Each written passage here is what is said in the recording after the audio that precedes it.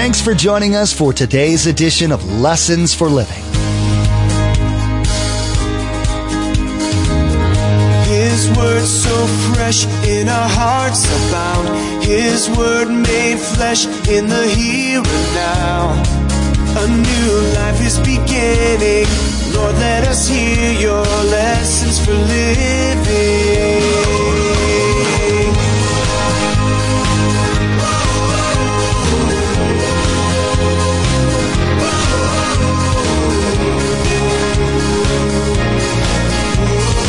Lord, let us hear your lessons for living. We have an enemy, Satan, who is known as the accuser of the brethren. He loves to accuse us. He loves to condemn us. So we feel condemned, and I'm sorry, God, I did it, and I guess did you really forgive me? I don't know that you can really forgive me. And so Jesus he's there, and he goes to God, and he goes, they're guilty, but Father, I paid for their sin. I died in their place. God says, forgiven, forgotten. I need that in my life. Do you need that in your life?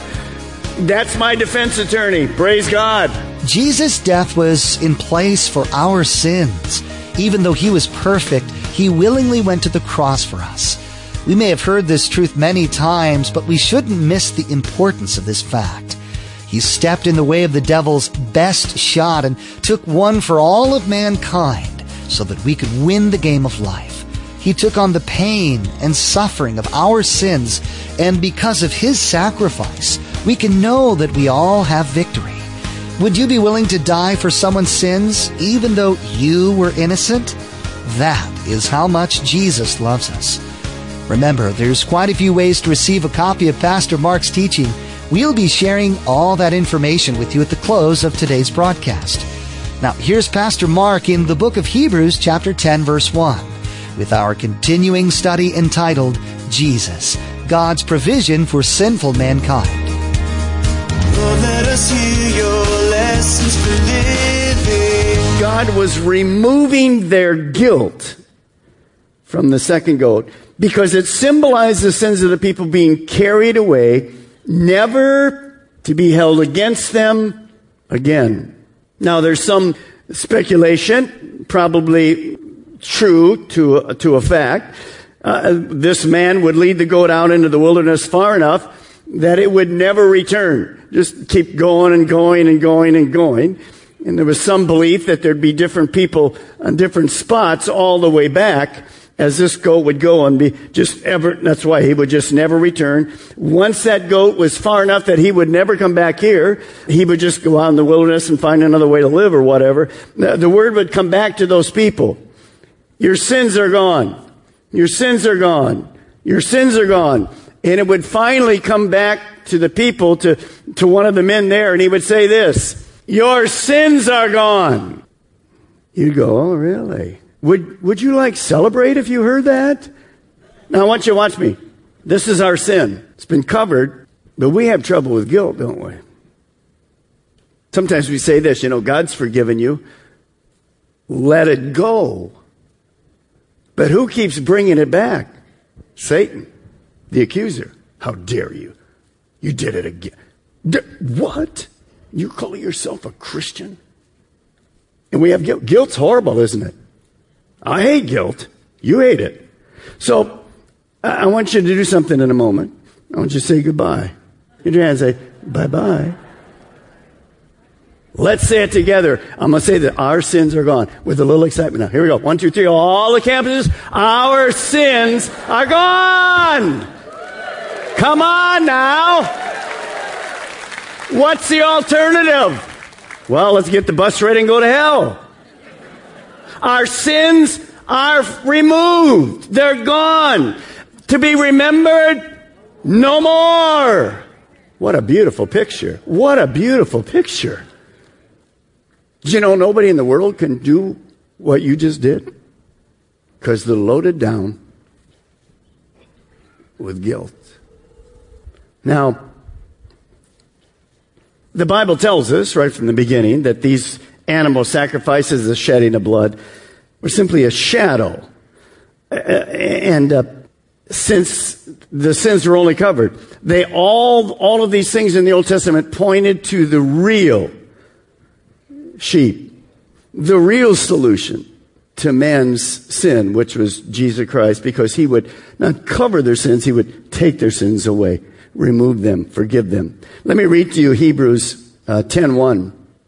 The old system under the law of Moses was only a shadow, a dim preview of good things to come, not the good things themselves.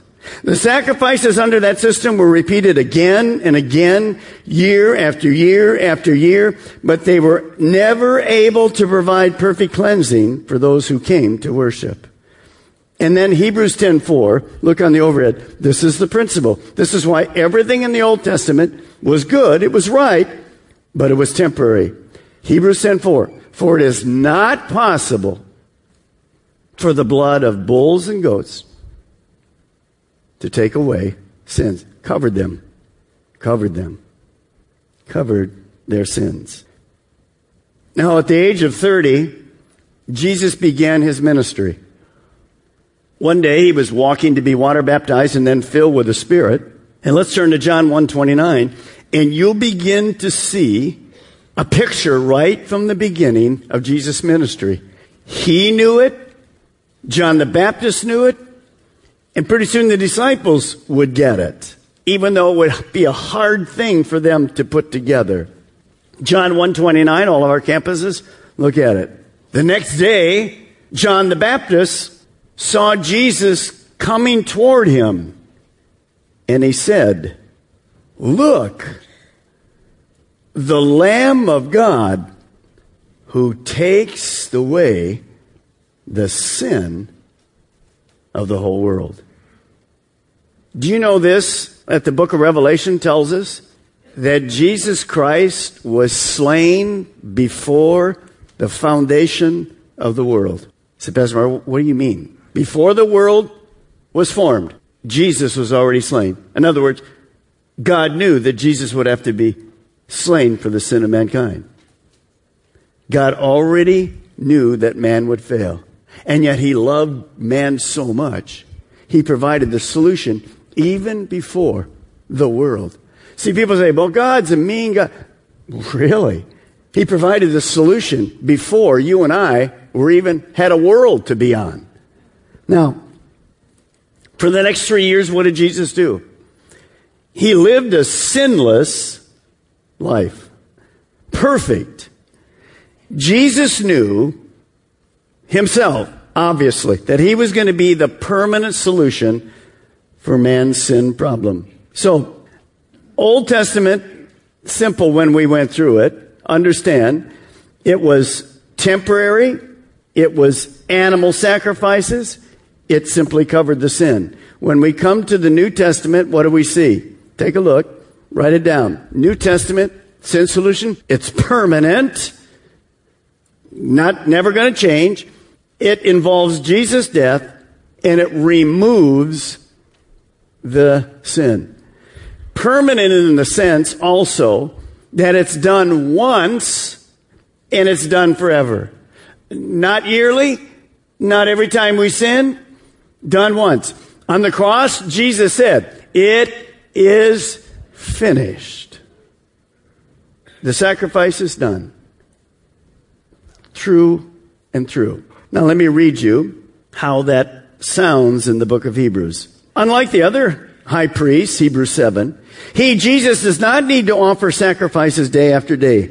First for his own sins, like Aaron had to do as a high priest, and then for the sins of the people. He sacrificed for their sins once for all when he offered himself. So when we take communion, for instance, we're not sacrificing Jesus again. It's done. It's finished. We're celebrating what he did once and for all when he offered himself. Now, as you begin to see, there's a scripture that some people that even call themselves Christians don't believe. Some Christians say Jesus sinned. Well, if Jesus sinned, then we have no Savior and we have no solution for our sin. That's a total lie. Notice how the Bible puts it, exquisitely clear. For God made Christ, who never sinned, to be the offering for our sin, that atonement for our sin, so that we could be made right with God through Christ. He who had no sin became sin for us. That's why he was able to be our sacrifice. That reconciliation. I couldn't do it for myself. Adam and Eve, the leaves didn't work. Their good works didn't work. Your money, your church membership, your water baptism, any kind of thing you want to come up with, your good works will not do it. It's a life for a life. So God out of love sent Jesus to basically be our substitutionary atonement. It's always a substitute. He's our substitute. He exchanged his righteousness, and on him our sin went. He took your sin. He took my sin on himself, and he bore the punishment. What is the punishment of sin? Death.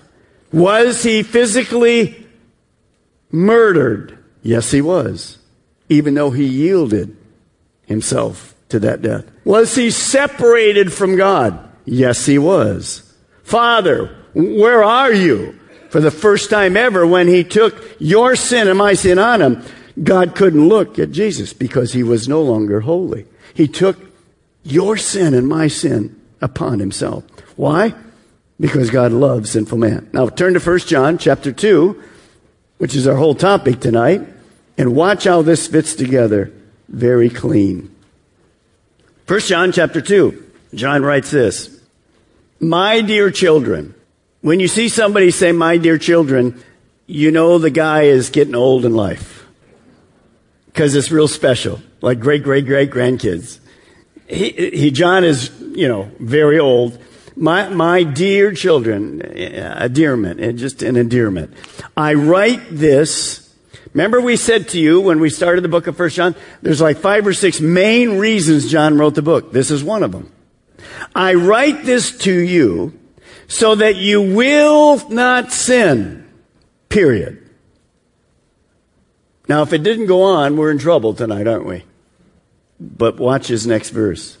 But if anybody does sin, we have one who speaks to the Father in our defense, Jesus Christ.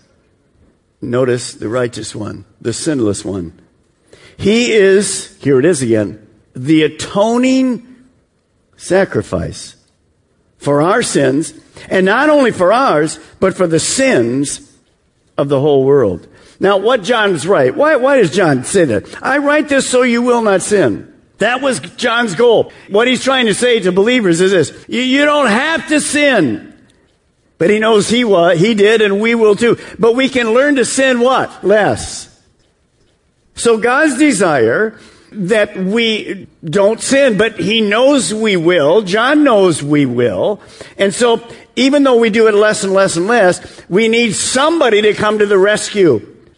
So notice 2 provisions. I want you to write them down. God's first provision is Jesus, our advocate. He, in essence, we would say today, he's our defense lawyer. He's on our side. Now, many of you know that when Jesus died and was resurrected and he went back to heaven, he's at the right hand of the Father. And the Bible tells us he's there interceding for you and me. He's our defense attorney. Now, why do we need a defense attorney? Because we have an enemy, Satan, who is known as the accuser of the brethren. He loves to accuse us. He loves to condemn us. So we feel condemned, and I'm sorry, God, I did it, and I guess did you really forgive me? I don't know that you can really forgive me. And so Jesus he's there, and he goes to God, and he goes, they're guilty, but Father, I paid for their sin. I died in their place. God says, forgiven, forgotten. I need that in my life. Do you need that in your life? That's my defense attorney. Praise God. He doesn't charge by the hour. Once and for all, it's done. Now, I want to ask you, how many of you in our campuses keep him quite busy? I'll just move right along from that. The second thing you see in this verse is powerful too. What's another provision from God? God's provision for our sin is Jesus, our atoning sacrifice. I want you to think about those two words that I have at both of these statements. God's provision. Put that up there again, would you? God's provision for our sin is Jesus, our atoning sacrifice. Remember the Garden of Eden? Adam and Eve try to cover themselves. They don't know what else to do. They're guilty. They run. They're afraid. The relationship's broken. Who provides for them? God does. Don't ever say that God's angry at you. No, God wants to have a relationship with you. He loves you so much. He loves me so much. He has the solution. Here we are again. God's provision for sin. We have a defense attorney, number one. We have an atoning sacrifice that takes care of my sin. Look at Romans 3. I'm going to read this for you. You need to hear it. Romans 3:23, you know this verse. For everyone has sinned. We all fall short of God's glorious standard. Yet God, not us, with undeserved kindness, declares that we are righteous. Satan says you're condemned. You're not worth it. You sinned again and you told God you wouldn't. Our defense attorney says, they're guilty, but I paid for it. God says, charge canceled. You're free. That's huge. Look at the next. He did this through Jesus Christ when he freed us from the penalty for our sins. Remind yourself, what was the penalty? Spiritual separation forever in hell. He did this through Jesus Christ when he freed us from the penalty for our sins. For God presented Jesus as the sacrifice for sin. People are made right with God when they believe that Jesus sacrificed his life. Here we go again. Shedding his blood. Without the shedding of blood, there is no remission of sins. How could you take the blood principle from the Bible? You dilute it to nothing but man's liberal ideas. Jesus' sacrifice and death freed us. We are now at one-ment. We can live in unity, in harmony, in oneness with God here and forever in eternity. But there's more. There's more good news. Look at the end of verse 2 again. Look at it. It's very important you see this. And not only for ours, but all our sins, but also for the sins, say it with me, of the whole world.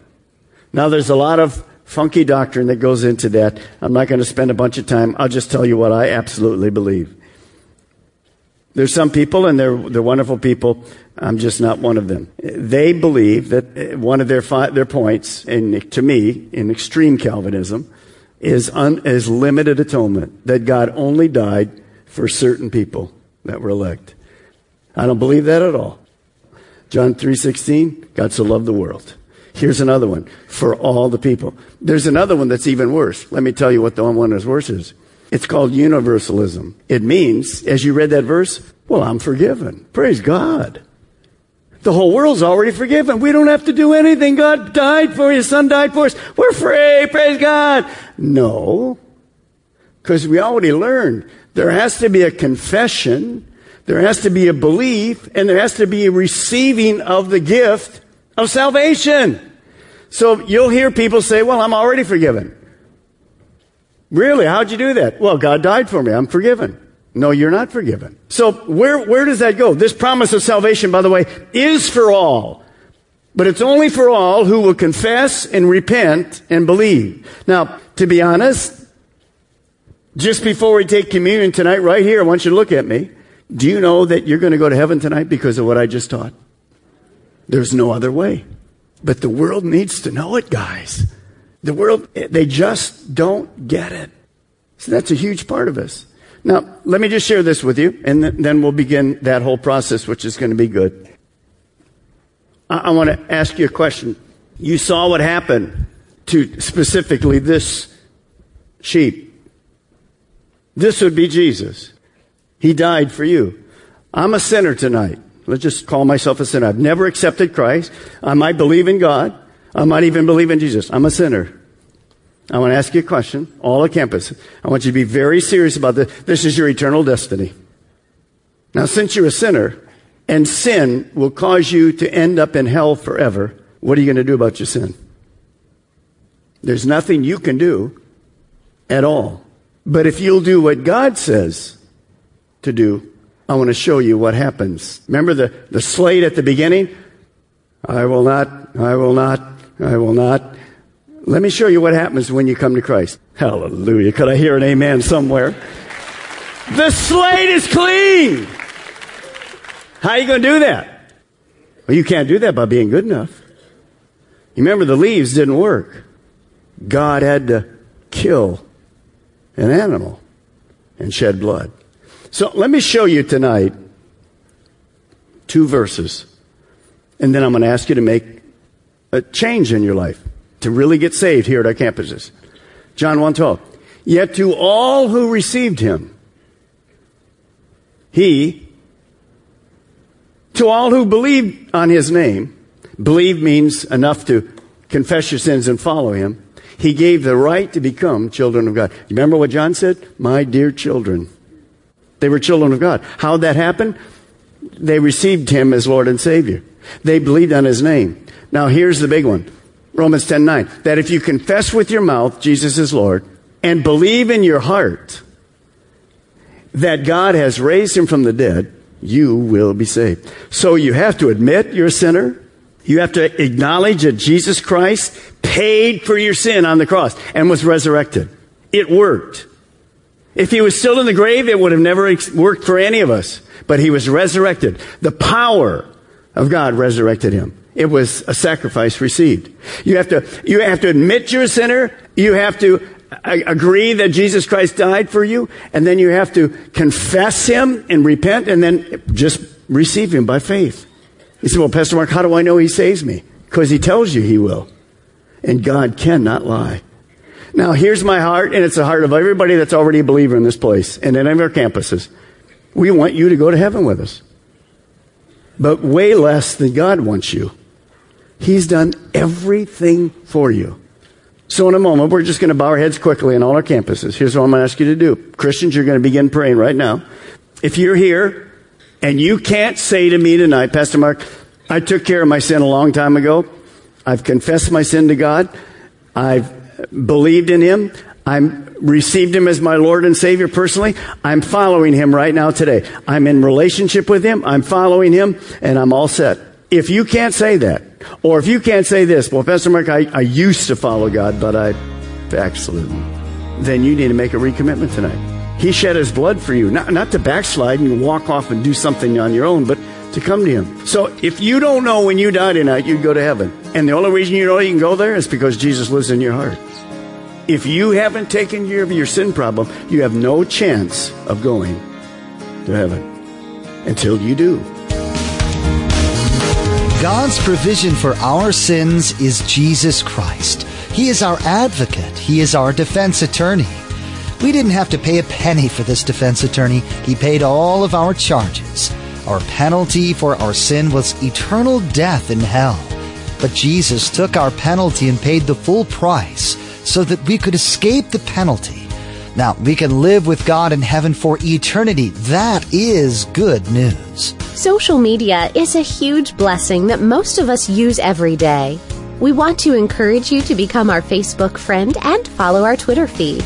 At the Facebook page and Twitter feed, we post information about upcoming events, discipleship articles, and encouraging quotes that will inspire you in your walk with Jesus. Log on to lessonsforlivingradio.com and follow the links to the Calvary Chapel Melbourne Facebook page and Twitter feed, or simply search for Calvary CCM on Facebook or Twitter. We even have a specific Facebook page for the Viera campus. Simply search for Calvary CCM and you'll see the Viera campus Facebook page in the search results. Again, to like our Facebook page and subscribe to our Twitter feed, log on to lessonsforlivingradio.com. Again, our web address is lessonsforlivingradio.com. Next time on Lessons for Living, we will talk about obedience. God tells us that if we love him, we will obey his commandments. It sounds like a simple task, just obey. But how often do we like to do things our own way? thinking that we know what's best, and then we get into trouble. God gives us these commands to protect us from getting hurt, just like parents do with their own children. How much easier our lives would be if we just obeyed. We wish we had more time today, but we will have to pick up where we left off next time, as Pastor Mark continues teaching through the book of 1 John. That's next time on Lessons for Living.